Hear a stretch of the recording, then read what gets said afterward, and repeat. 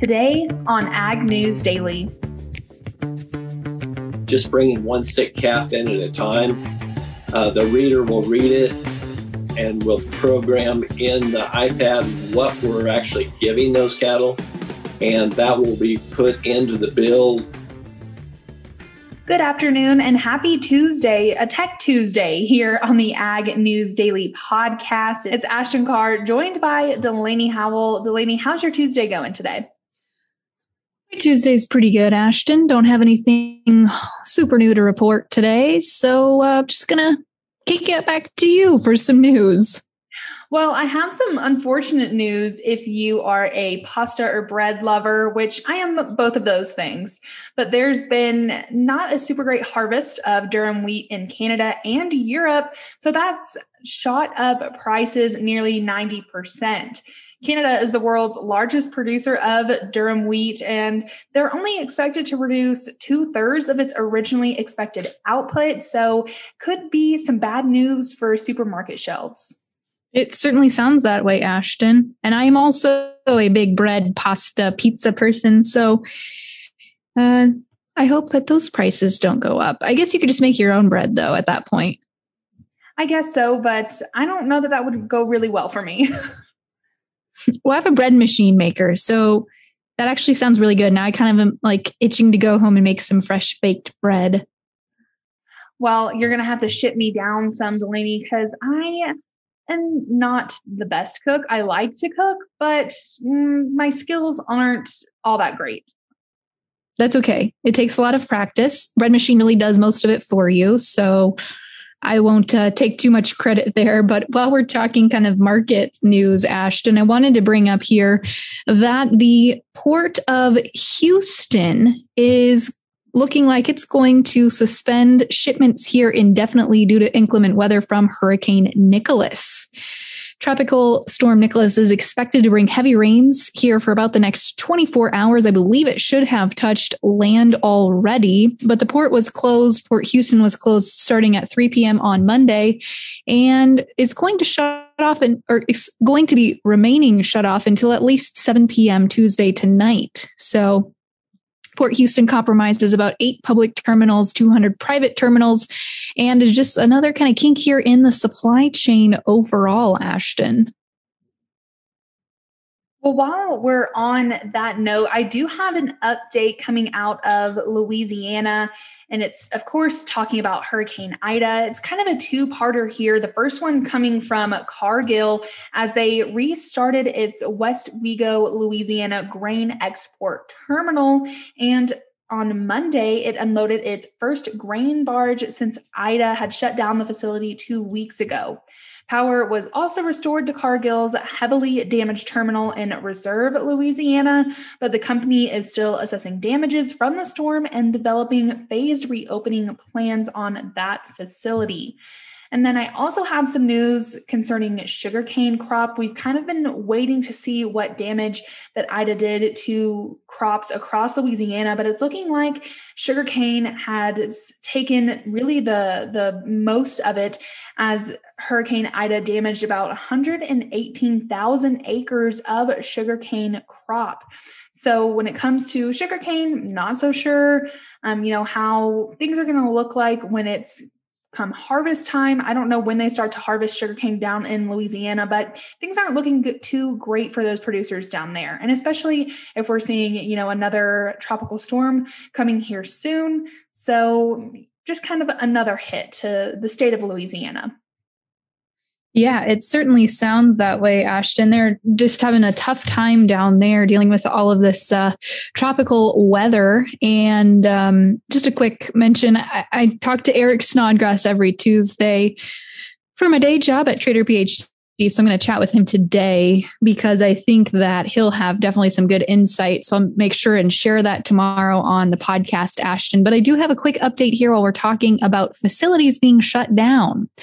It's expected, although I have not been able to find any official word, that the JBS facility was going to reopen for full capacity today on September 14th. However, poking around their website, their Facebook page, I've not been able to find any confirmation that in fact they did reopen today. But They did say that they were expecting to resume operations and that all in all, this wasn't really as bad as what maybe folks were originally thinking.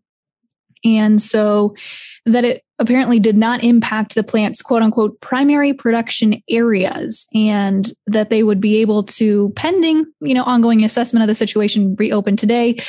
So I will keep an eye out on that, see if we can get any official confirmation. But as of yet, I have not been able to find anything. I don't know if you have, Ashton. No, I haven't seen anything either, which is a little bit surprising to me since that news was kind of hard hitting yesterday. But I'm going to, of course, keep my eyes peeled out and see if any other articles come out later this afternoon and maybe post those on our socials to kind of keep everybody in the loop there. But I just have one other piece of news to loop in here for today. Didn't have a whole lot of conversations really happening across the news wires here. But the last thing that I wanted to talk about was President Biden nominating the head of the Almond Alliance of California to be the chief agriculture negotiator in the office of the U.S. Trade Representative. U.S. Trade Representative Tai says that Elaine Trevino understands the importance of America's farmers and farming communities to the vitality of the economy, and her experience will help the administration craft durable trade policy that creates broad-based prosperity. On a call with reporters earlier this morning, Iowa Senator Chuck Grassley says that Trevino will have a lot of work to do if confirmed. He said that he was particularly concerned about Mexico's ban on biotech products and Canada's manipulation of the dairy tariff rate quotas. So if Trevino is confirmed, it sounds like there might be a lot on her plate. It certainly sounds that way, Ashton. I saw that little piece of news as well, so I'm glad you snagged that one for us. But as we wrap up today's podcast, head into the markets, and then our Tech Tuesday interview sponsored by Performance Livestock Analytics, Ashton, I've got just one other quick piece of news here for today, and that is talking about crop progress, which of course we had come out yesterday afternoon. And the big headline is that we are 4% of our U.S. corn crop is officially harvested as of Sunday, September 12th. And so overall, we saw a 4% post there, 4% gain there in harvest. But as far as crop conditions go, corn crop ratings declined about 1% now to 58% in good to excellent conditions, while soybean ratings were left unchanged, and cotton conditions received a slight boost after USDA slashed their ratings in a previous report. So big headline is, of course, we're 4% harvested there nationwide of our corn crop. And I expect that number to jump probably pretty significantly next week when we touch base on this, because combines are starting to roll. And of course, Ashton, as we dive into the markets, today's episode, as I mentioned, is sponsored by Performance Livestock Analytics and their beef system, Performance Beef, which is an easy-to-use cattle management software. Do you know your break even for every group of cattle on feed? Performance Beef users have a quick access to real-time accurate data. The technology simplifies feeding to financial data, making it easy to generate real-time closeouts, update rations, or analyze performance trends, all in one place. Your feed, financial, and health information are integrated into one easy-to-use platform accessible from your computer, smartphone, or tablet. Find Performance Beef online to learn more and request a demo. And with that, Ashton, let's dive over here into the commodity markets today, because we did see some strength across grains. Finally, I thought soybeans were going to finish up higher on the day today. Unfortunately, they couldn't quite pull through, but we did see some strength in the corn contracts today. The December corn contract finished 7.5 cents higher today to close at 5.20 3/4. The November down a penny to close at 12.83 3/4. Wheat across the board today has been posted higher gains as the Chicago December contract added 13.5 cents to close right above $7. And in livestock for today, we saw some strength finally in the cattle complex as the October live cattle contract closed at $1.85 higher to end at $124.12.5. The Dees up $2.50 to close at $129.65. Feeder cattle today, as I mentioned, were higher as well, with the October contract closing $2.70 higher to end at $158.10. The November contract up $2.57.5 to close at $159.72.5. And for today's lean hog markets, the October contract shedding 40 cents to close at 80.37.5. The Dees down $1.20 to close at 72.17.5. And lastly, wrapping things up here with our Class 3 dairy milk futures. The October contract down 23 cents today to close at 17.27. The November down 24 cents to close at 17.11. Now, Ashton, without further ado, let's kick it over to our conversation today with Performance Livestock Analytics beef customer Calvin Lowry.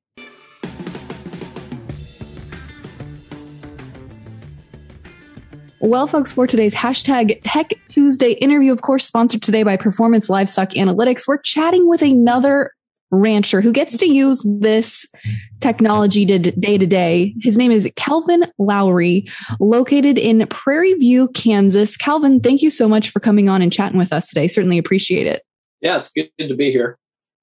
So, Calvin, for those of our folks who are not super familiar with the geography of Kansas, tell us where Prairie View, Kansas is located. Along Highway 36, between Phillipsburg and Norton, Kansas, kind of in the central part of the state, about 15 miles south of the Nebraska state line. So, and Calvin, when you look at your makeup there in that area, as far as agriculture goes, I'm sure cattle country is ranging hot there, but tell us a little bit more about your operation. Yeah, we will run between 400 and 500 cow-calf pairs, and we have a small background yard of about 1,000 that we feed basically half our cattle and half outside cattle. So obviously, Calvin, we talked about how you use Performance Beef. Tell us a little bit more about why you decided to start using their management software and all of that good stuff. Well, I just was looking for a program that would help keep track of how the cattle were doing, plus being able to process billing for my customers without doing a lot of paperwork. And so when you say process billing for your customers, you're talking about those folks that you're backgrounding for, is that correct? Yes, that's correct. We'll have anywhere from 4 to 6 customers at a time, and we send out monthly bills for them. So just out of curiosity, Calvin, those customers that you're backgrounding for, are these other folks in the ag industry? Or are these people that are just looking for some sort of side investment? Tell us a little bit more about that. They're range from like a couple of neighbors that we feed their calves from September, October till January, February.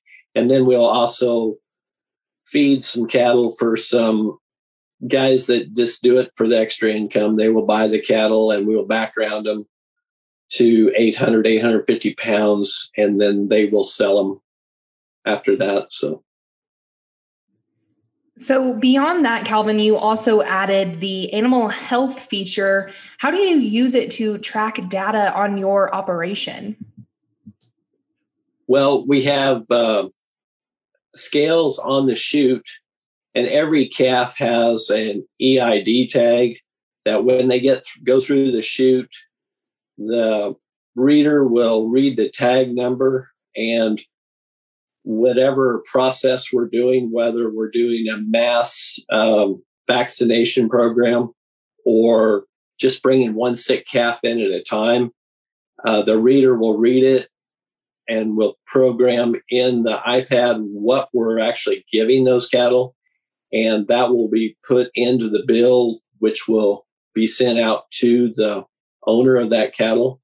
Along with, I have a scale head in my feed truck that is also Bluetooth to my iPad, and it keeps track of all of the feed that each pen gets fed and goes directly to the billing also.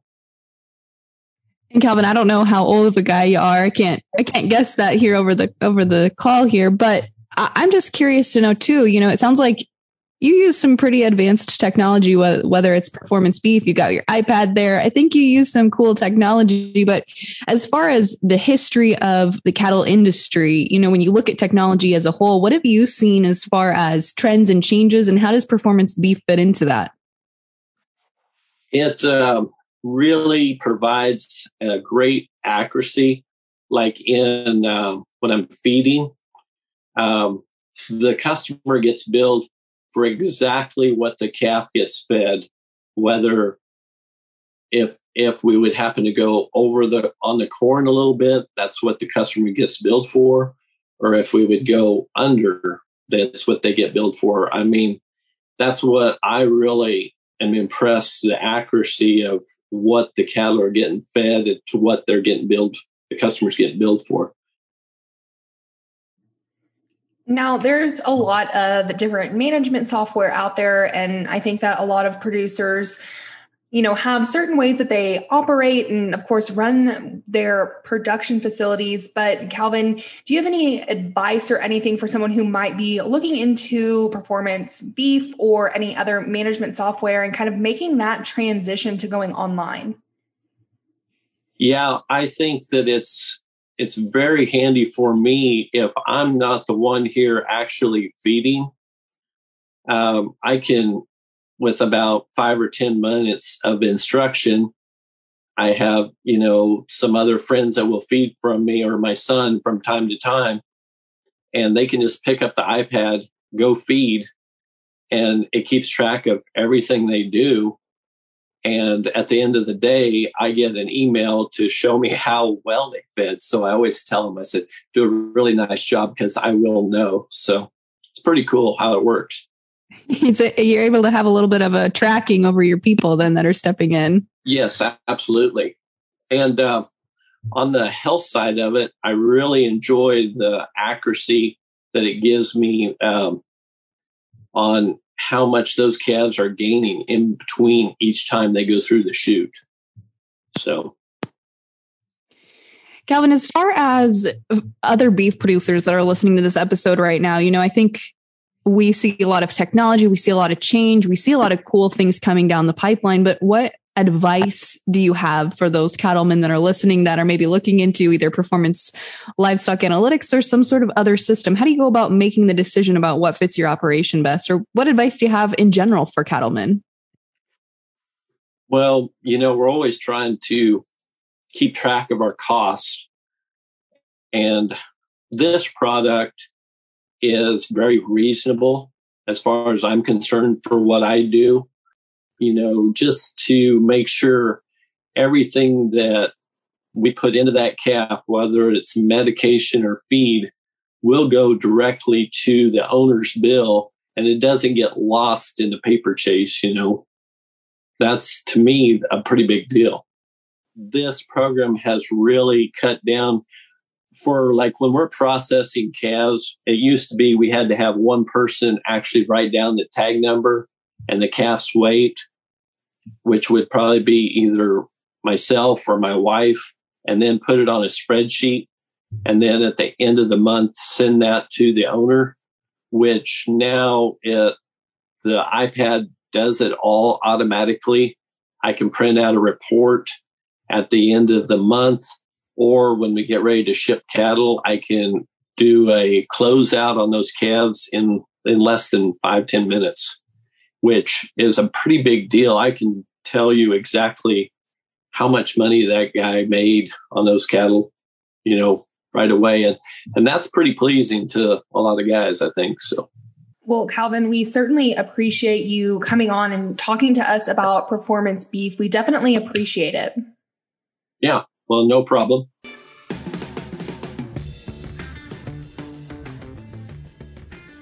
Thanks again there to Calvin for coming on and chatting with us about performance beef. Definitely appreciate what, he had to say and what performance beef is doing for our producers out there, Delaney. Absolutely, Ash, and I agree. And it's been really fun to watch and work with Performance Livestock Analytics just because their journey in the beef industry has been a really interesting one. I remember a few years ago when they were just a startup company, just kind of paving their way. And now they're really one of the leading pieces of technology for the cattle industry. So it's been really cool to watch that journey. That's for sure. Well, Delaney, if our listeners want to tune into any of our other future Tech Tuesday episodes or just any of our episodes in general, because we're always having some exciting conversations here on the Ag News Daily podcast, they can do so at agnewsdaily.com. But with that, Delaney, should we let the people go? Let's let them go.